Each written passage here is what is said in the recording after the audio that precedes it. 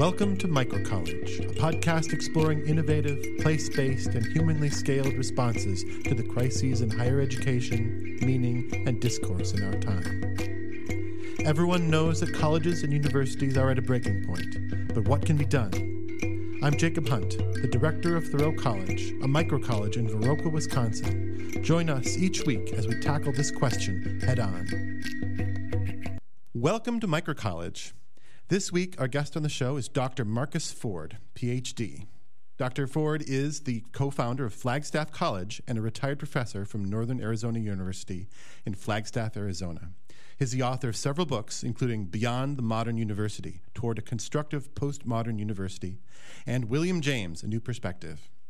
And I'm really excited to have Marcus on the show. We first spoke perhaps 7 years ago, very early on in the process of the development of Thoreau College and early on in the process of Flagstaff College. And Marcus, I would consider you to be perhaps the earliest theorist of the microcollege movement. So it's a real privilege to have you on.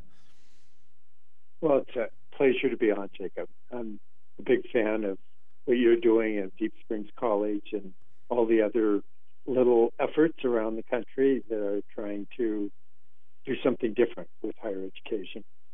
Indeed. Yeah. So as you know, here on the podcast, we like to start with some biography, reflections on biography. So perhaps you could reach back to the time when you were 18, 19, 20 years old and share with us a little bit about where you were, what you were doing, who was influential, and what experiences shaped you during that period. I can. I grew up in the suburbs of Portland, Oregon. And when I was 18, I was just graduating from high school.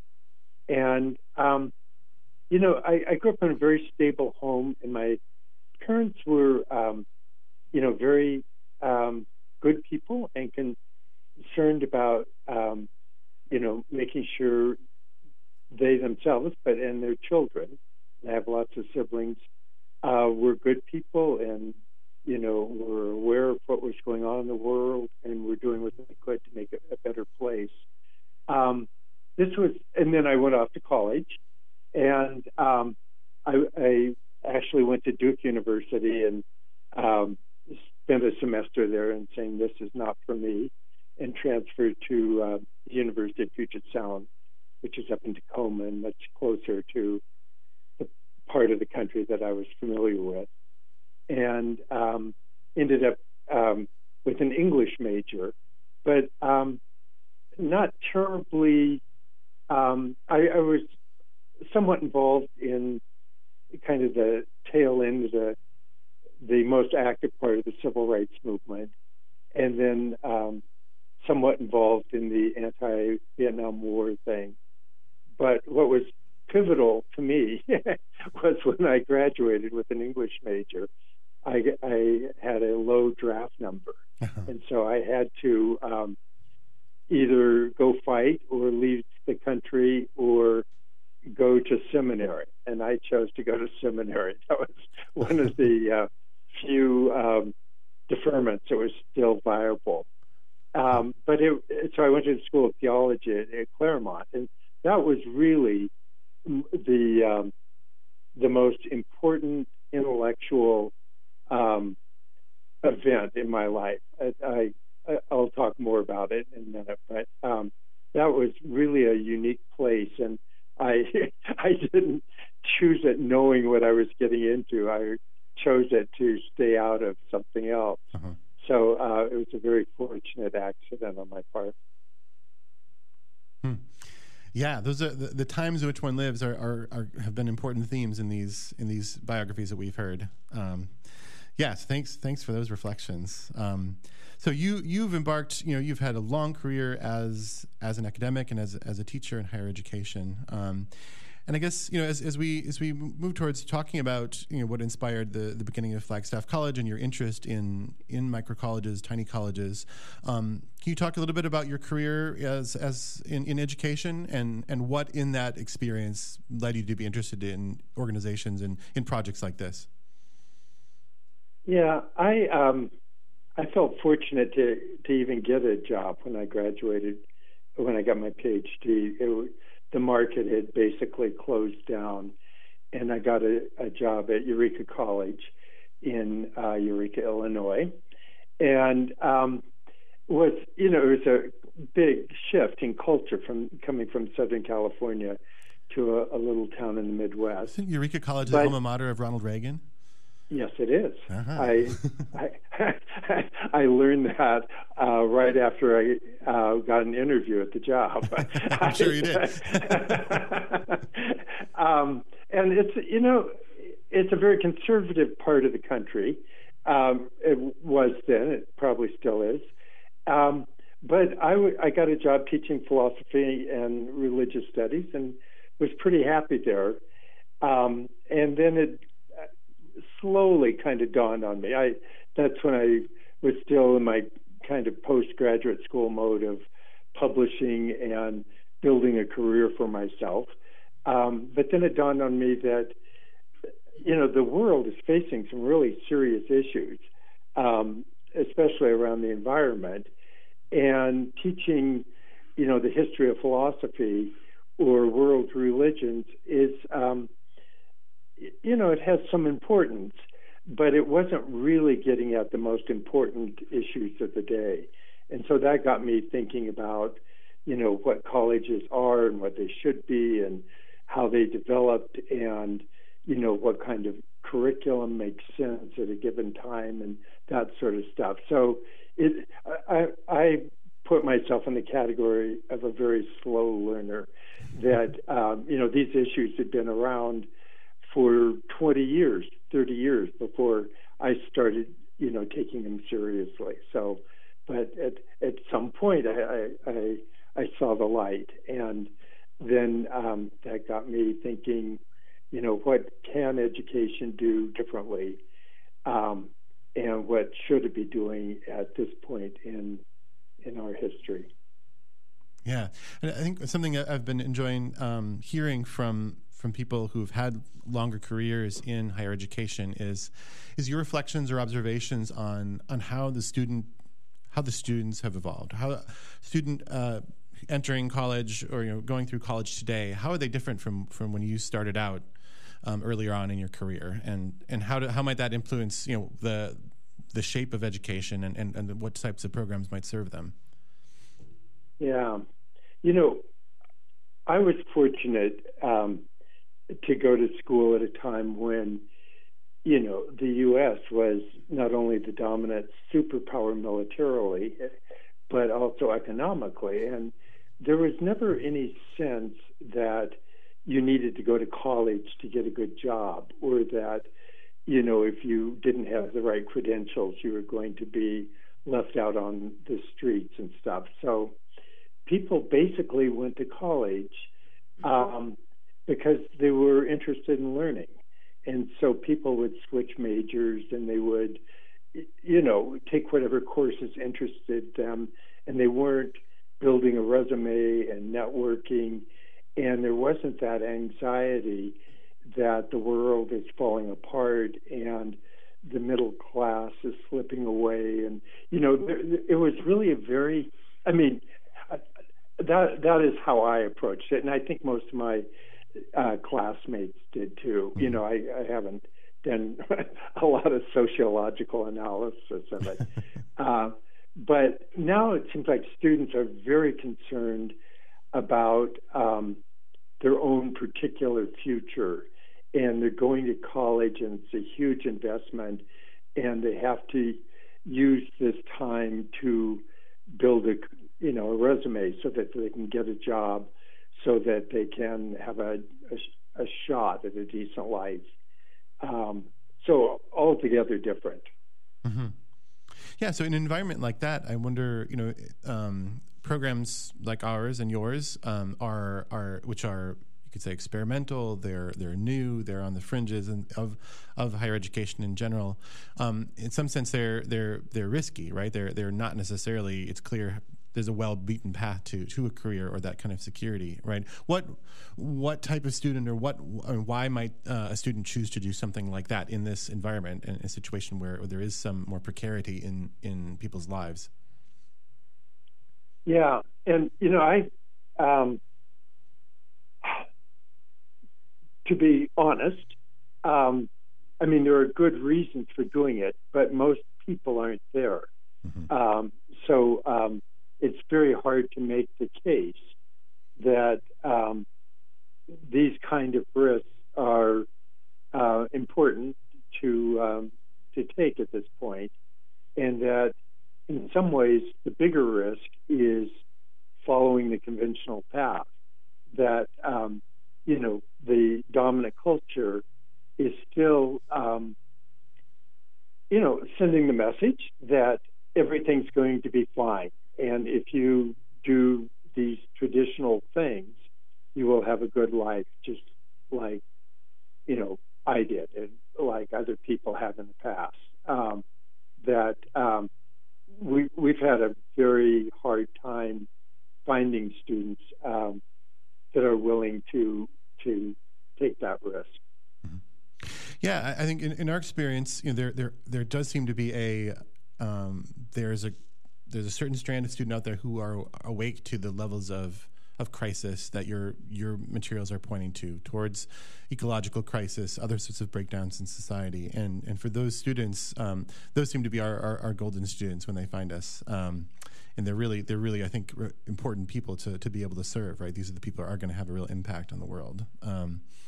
So I said, let me just say, Jacob, that we've actually largely because of the trouble of finding students that was amplified in the time of COVID, which I guess we're not officially out of yet.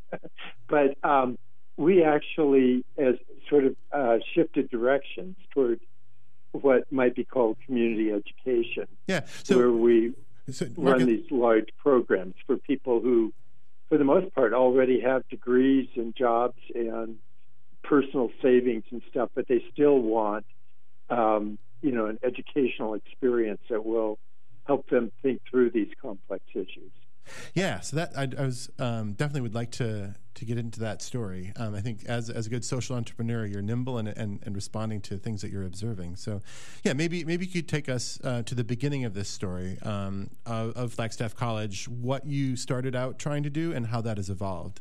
And before that, one of the things we've identified in organizations that we are identifying as microcolleges or peers in this movement in one way or another is a real connection to place. So for people who haven't been there, could you describe Flagstaff, Arizona a little bit for people? What kind of place is it, and why is it a good place for innovative education? Right.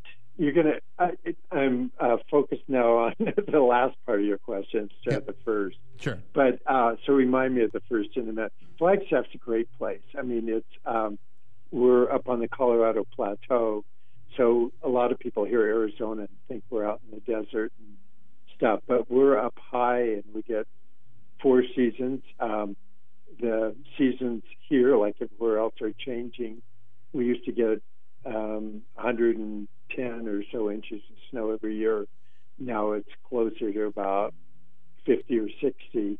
So we're in a big pine forest, and we're right close to the Hopi and the Navajo and the Havasupai and a lot of other indigenous people in this area.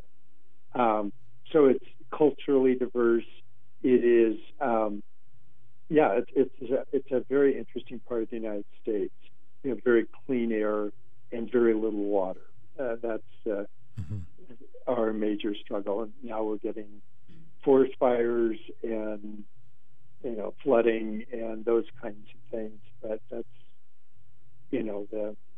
that's what the future holds for a lot of places in the United States and elsewhere. Great. But, if you could take us to the beginning of the story of Flagstaff College, what was the impetus for that, for the beginning, and what was the initial vision? The initial vision was something like Deep Springs College, where it would be a very small group of students and faculty that were coming together for the purpose of making the world a better place through education. And one of our ideas that I'm not sure was a great idea, but it had a certain plausibility to it at the time, was whereas Deep Springs and now Outer Coast and other schools are looking at Deep Springs do the first 2 years, and then students transfer to a regular 4-year university and get a degree in whatever area they pursue.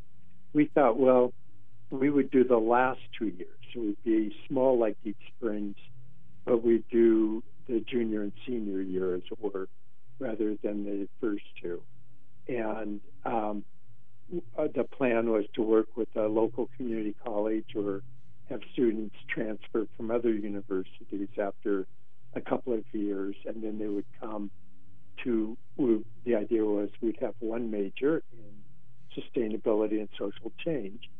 And so that would give us focus and would be easier to carry off because we weren't offering multiple majors, we were just offering the one.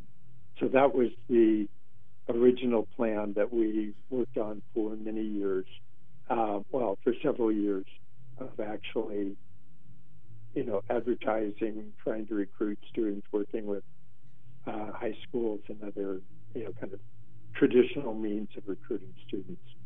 Mm-hmm. So the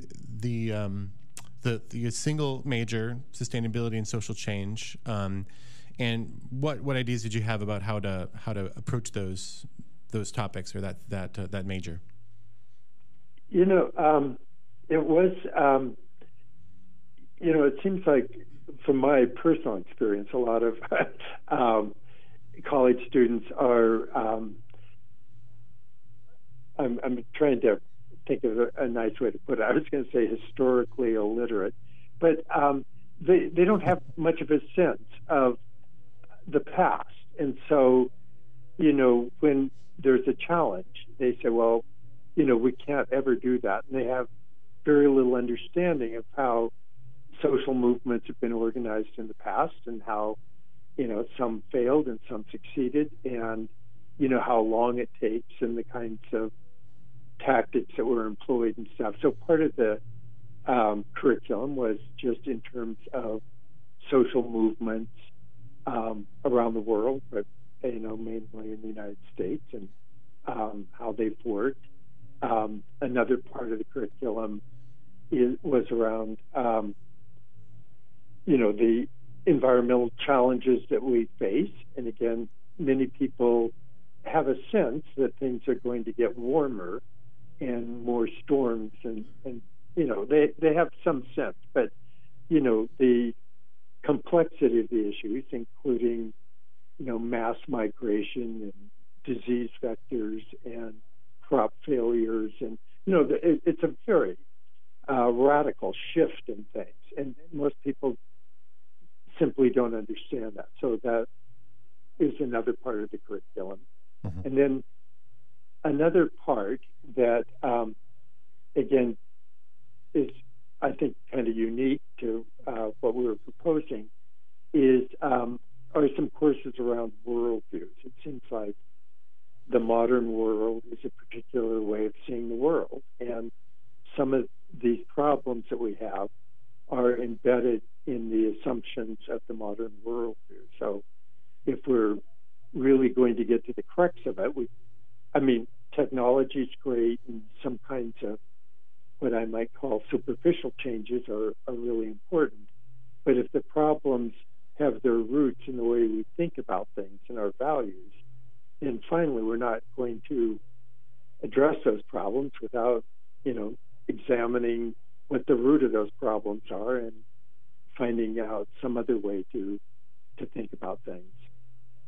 Yes, indeed. So, it's a kind of a complex curriculum, but all based around the notion that the status quo is not sustainable or just.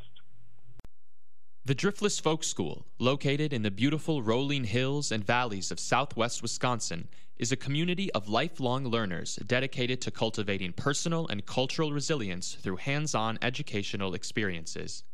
The Driftless Folk School offers classes in agriculture, land stewardship, natural history, folk arts and crafts, herbalism, wilderness skills, and more, For further information on the Driftless Folk School, visit us at driftlessfolkschool.org on the World Wide Web.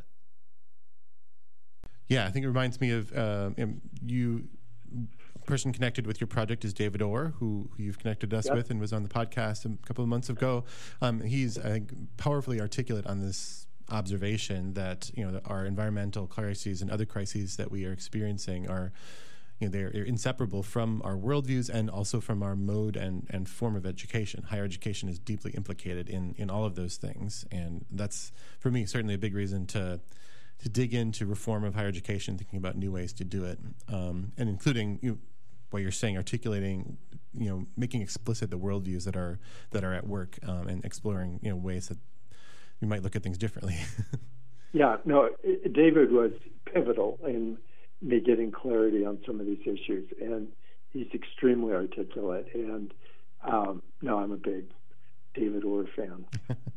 So it sounds like, for a variety of reasons, the recruitment for that initial program, that senior college incorporated into the community college there was hard to recruit from.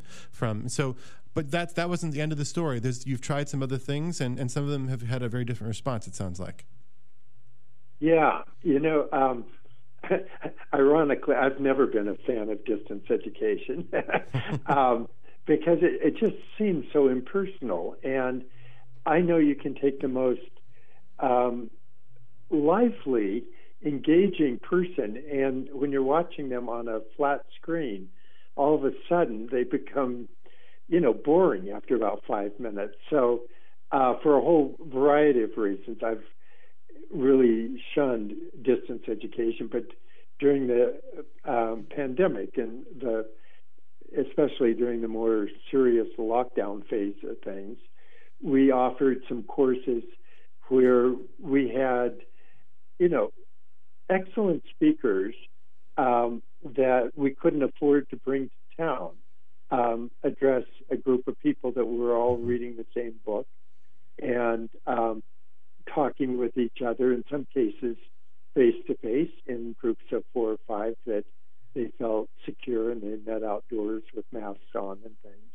Sometimes they were in a group of 4 or 5 here in town, but talking on the internet and stuff. So we devised a kind of modified curriculum where it was a few Zoom lectures and a lot of face-to-face group meetings.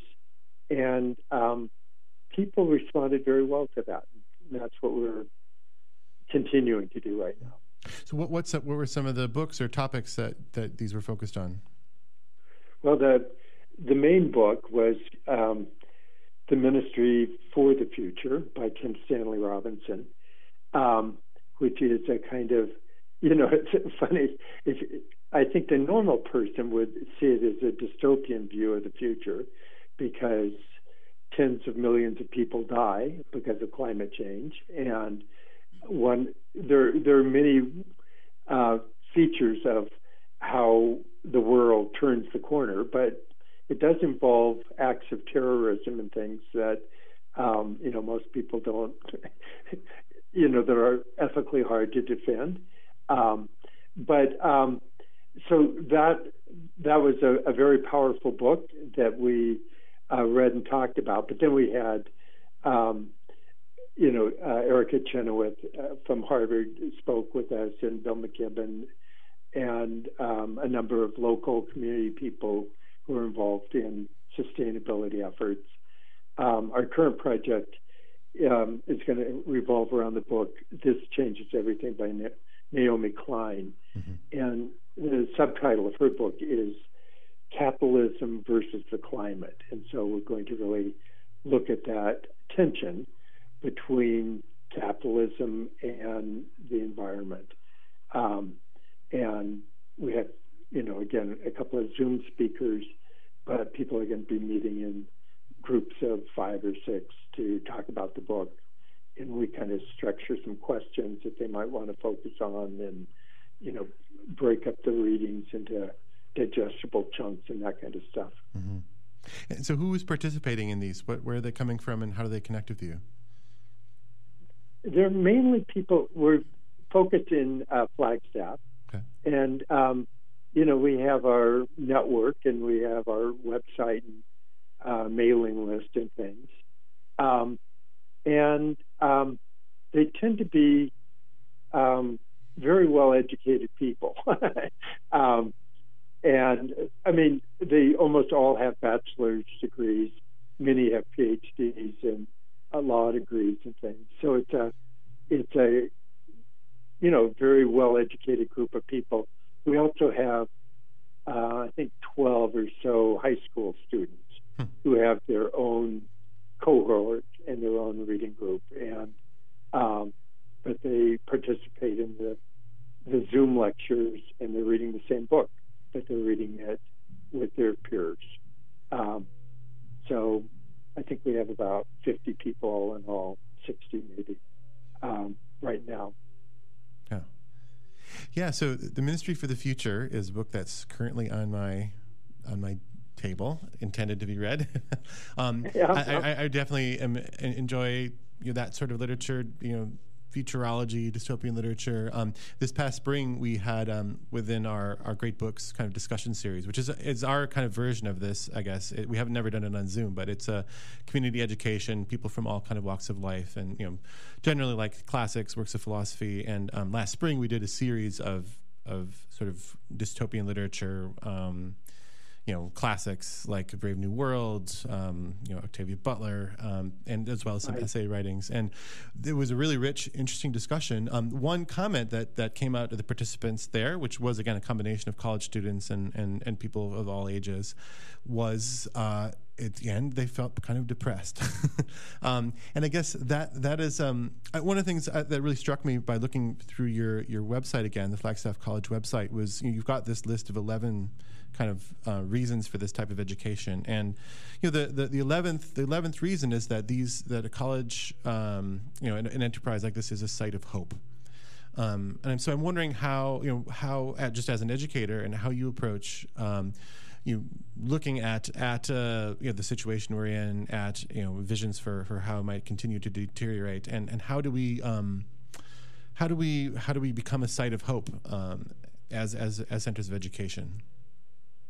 Yeah. I think David Orr has this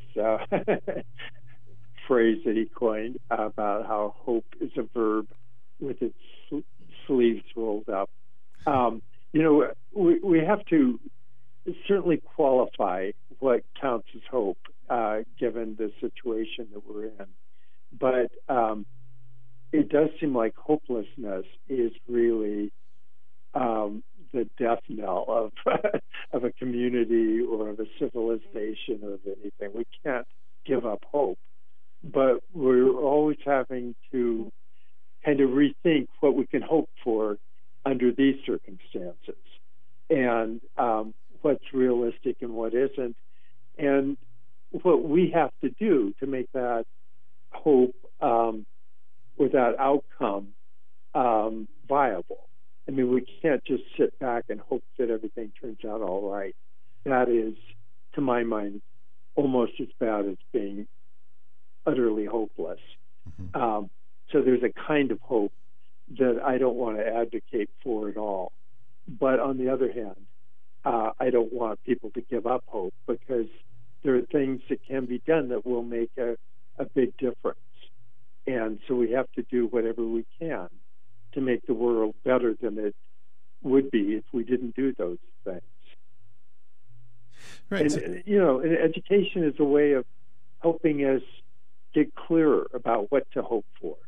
I mean, I know this won't come as news to you, but they do these surveys about what college students want while they're going to college. And almost all of them put down, I want to be rich. And you go, yeah, well, good luck with that, given the circumstances. So that's a kind of false hope, to my mind. And we have to teach them, a kind of hope that is more satisfying and more sustainable and more morally justifiable. another thing that I've seen in working with students here is that information, education about current circumstances, about science, about historical trends, things like that, is certainly valuable and important. Another thing, and I think something that ways that we're addressing this question of hope and seeing yourself in the future is our practical things. So you connect on your website also knowledge and know-how, right? So just like, what can I actually do in the face of where we are right now? Yeah. One of the things that I think you do very well in Deep Springs and stuff is, students have a body and they need to use that body. Mm-hmm. And there are these practical skills that once everyone knew how to do these things, and now nobody knows how to do them. They just, hire out or don't even attempt to do it. So I do think that there is, a deep value in knowing how to use our bodies and knowing how to make things and how to actually, just in our world, practical skills like how to use social media or how to write a grant or how to,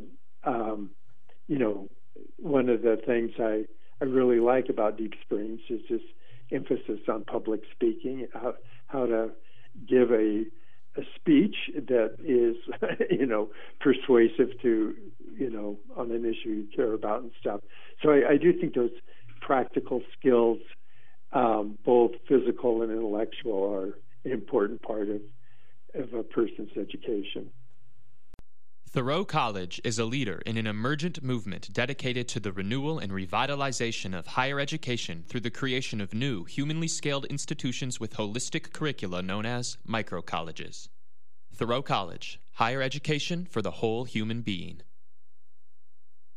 So now the type of programs that you've stumbled into here, you've made a connection to actually forms of education that were important historically in the United States as well. And could you share a little bit about that? And what's the heritage of this sort of general community education?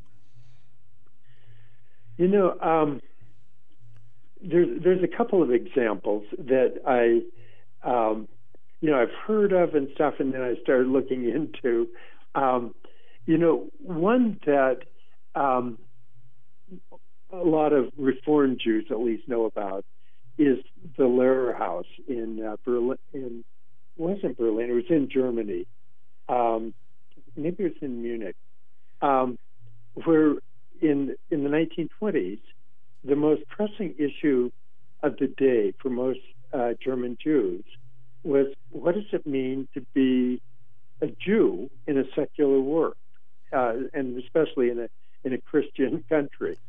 And so Franz Rosenzweig put together this learning house, Lehrer House. Lehrer House, that'd be Lehr.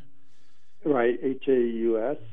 Lehrer House. Lehrer House. Okay. And, most of the students, it was, of course, unaccredited. There were no grades. It wasn't a school in the traditional sense.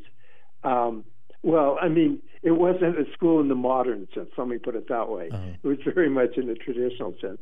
But most of the students were university students or graduates of a university who wanted to address this very complex existential question of identity and meaning, but also of worldviews.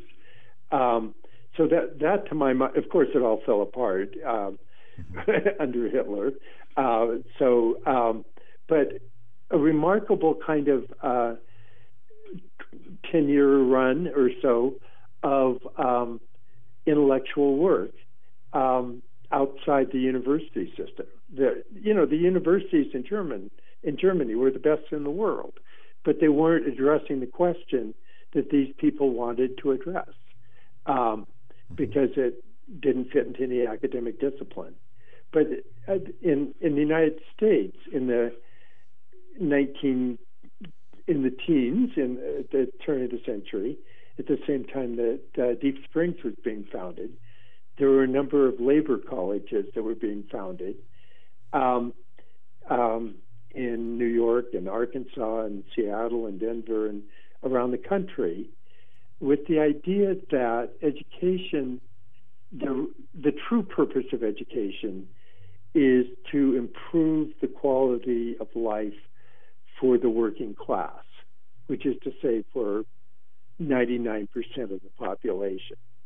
And the traditional model of higher education is very individualistic. It's not about changing the social system. It's about moving up in the social system. One of my favorite quotes from Wes Jackson, he says, there's really only one academic major, upward mobility. I mean, everybody goes to college to improve their own life. And these socialist colleges or labor colleges said, there's a kind of education that we can impart or discover that will improve the lives of everybody, whether they go to college or not. And so it's not this sense of I'm investing in myself. I'm using my time to make the world better for everyone. And I think L.L. Nunn, in this whole notion of service and giving back, I think that was still, I think it's basically a Judeo-Christian notion that education is for the common good, whether you define it in terms of,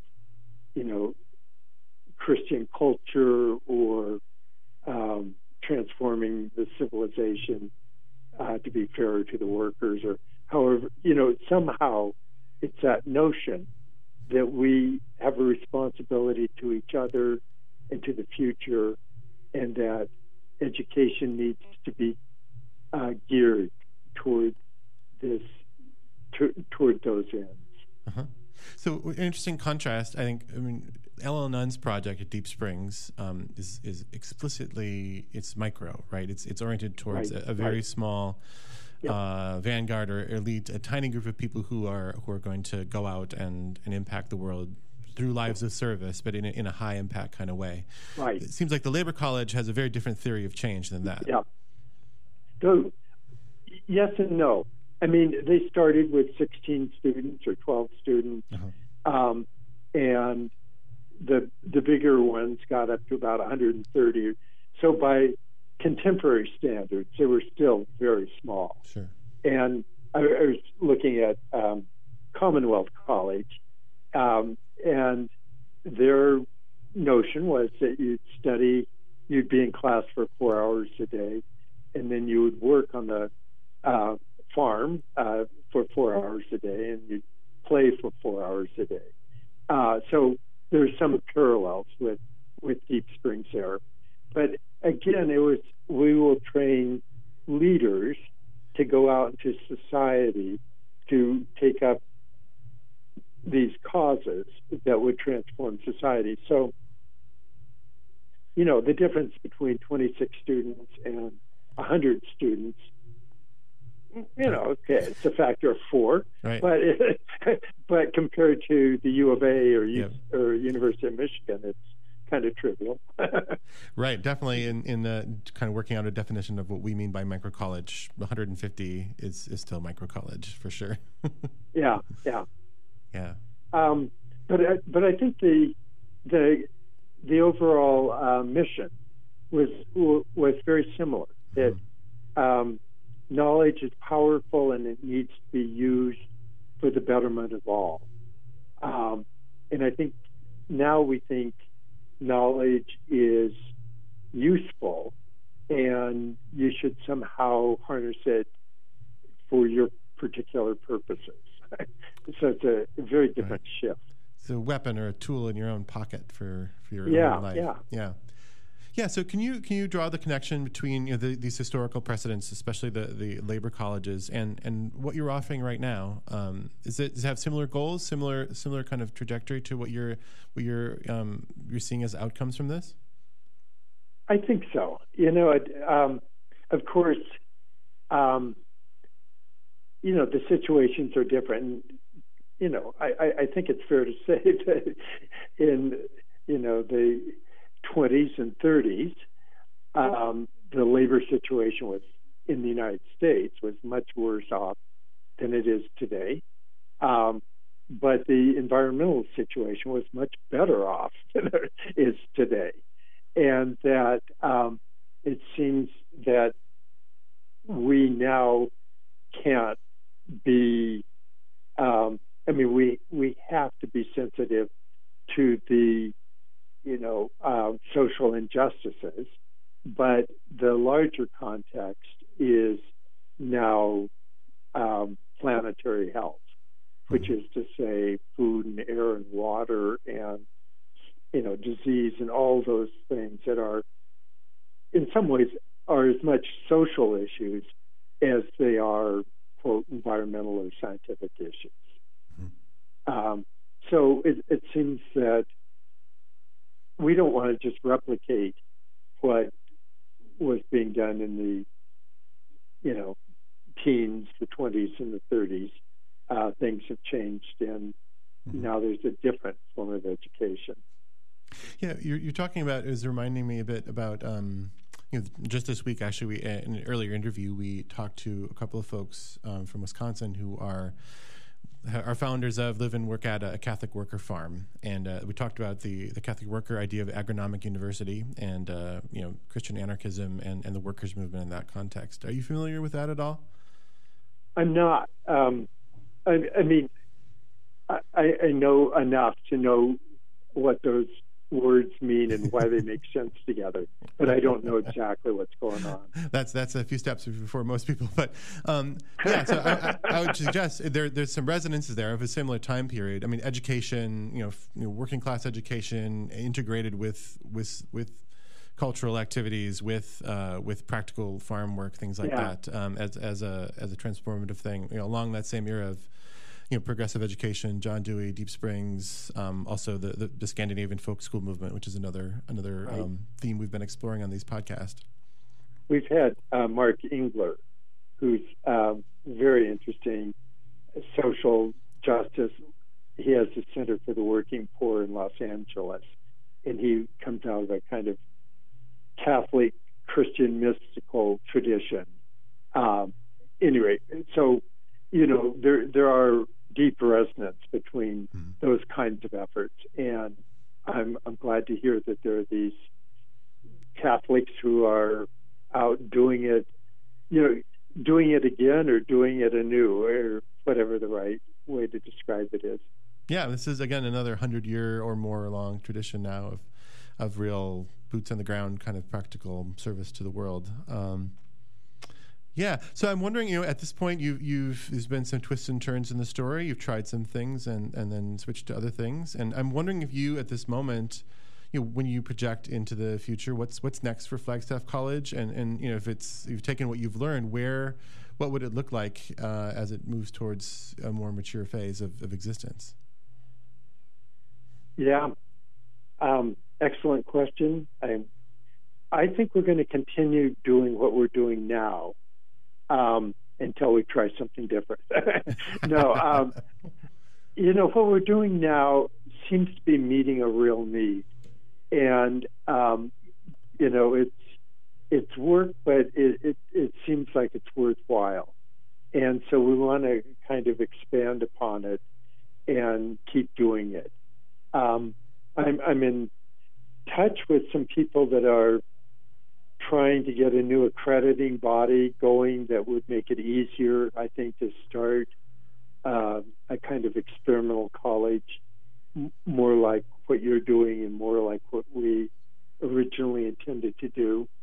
So I want to keep, an ear to the ground and some involvement in that. But if there are other people who want to do that kind of work, I certainly want to encourage them to do that. But I think for the foreseeable future, Flagstaff College is going to keep going this direction of community education, for a lack of a better term. Mm-hmm. Yeah, certainly an important mission as well. So, yeah, I guess folks, are interested in some of your earlier thinking about microcolleges, I would encourage them to check out your article in Yes Magazine from 2016, which is called "Why We Need Tiny Colleges." It's linked on the Thoreau College website today, and I think a lot of things you say there to me really, stand up, and there's some great examples of other programs, including Deep Springs and Sterling College and places like that. And let me just say, I think if there were 1,000 tiny colleges, that would be a real, or 500 tiny colleges, or 100. I think the more the better.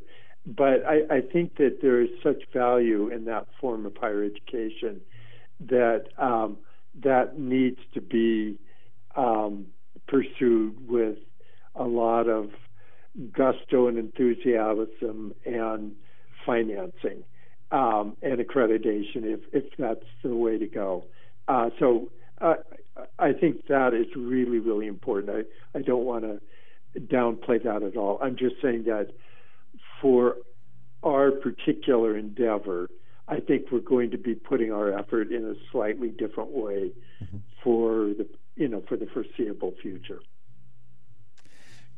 Excellent. Thanks for sharing your story there with us. And I think we are here at the podcast and at Thoreau College, we're interested in building this movement, and that includes learning from things that are difficult and learning from what we encounter fortuitously along the way. And so, really appreciate the chance to hear your story and also your thoughts about education in general. I think it opens up the question, or the fact that there's history of education for adults that a lot of people don't know about. There's a book in there, or several books somewhere that someone should write. Certainly, I'm excited. I would really appreciate learning about the labor colleges and the other programs you've mentioned. Great. Well, I'm thrilled that you're doing this podcast and getting the word out, and that you're working to establish this college up there in Wisconsin, and that you're pushing the small college movement. I think it's great. Thank you. You're welcome. Thank you for being with us today, Marcus.